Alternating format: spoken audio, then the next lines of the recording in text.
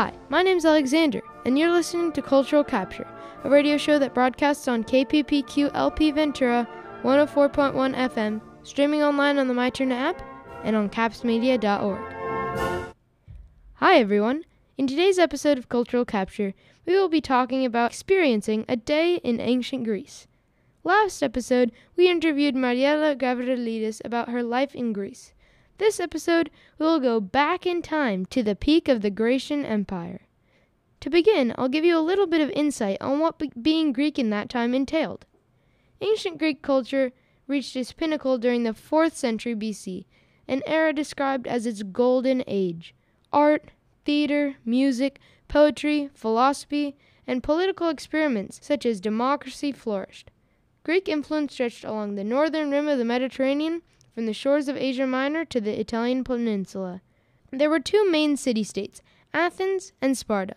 Athenians did not like Spartans, and vice versa.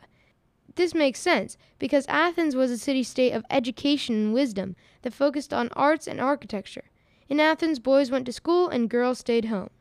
On the other hand, Sparta was a city-state of militaristic behavior that was centered on loyalty to the state. At 7 years old, Spartan boys began a state-sponsored education, military training, and socialization program. Spartan women enjoyed more status and freedom than other Greek women, even though their city-state was sometimes uncivilized.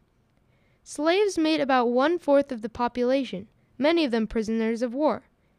Most of the homes were modest, windowless, and wrapped around a courtyard.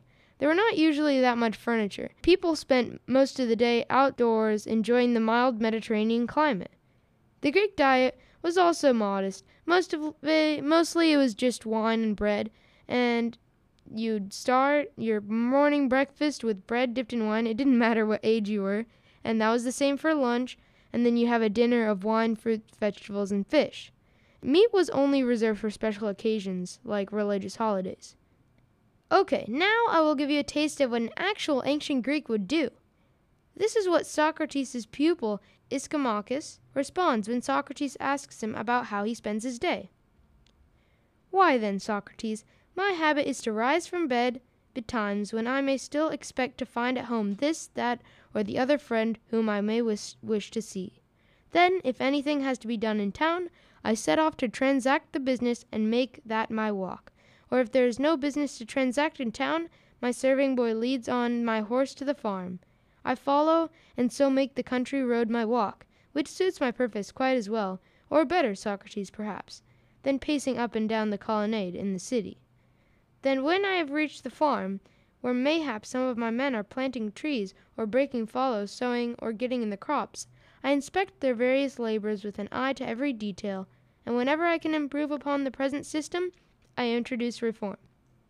After this, usually I mount my horse and take a canter. I put him through his paces, suiting these as far as possible to those inevitable in war. In other words, I avoid neither steep slope nor sheer incline, neither trench nor runnel, only giving my uttermost heed the while so as not to lame my horse while exercising him. When that is over, the boy gives the horse a roll, then leads him homeward, to whatever we may chance to need.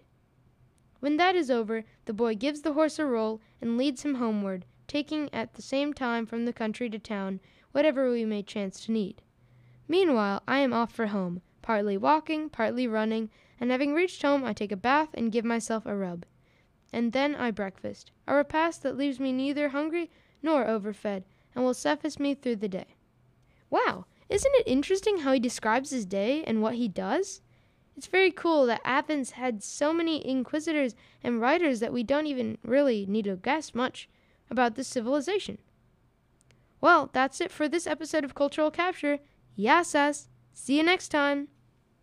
You've been listening to Cultural Capture, a radio show that broadcasts on Caps Radio, KPPQ LP Ventura 104.1 FM, streaming online on the MyTurner app and on capsmedia.org. The Socratic quote was cited from Everyday Life in Ancient Greece, 4th century BC. Eyewitness to History, www.eyewitnesstohistory.com, 2001.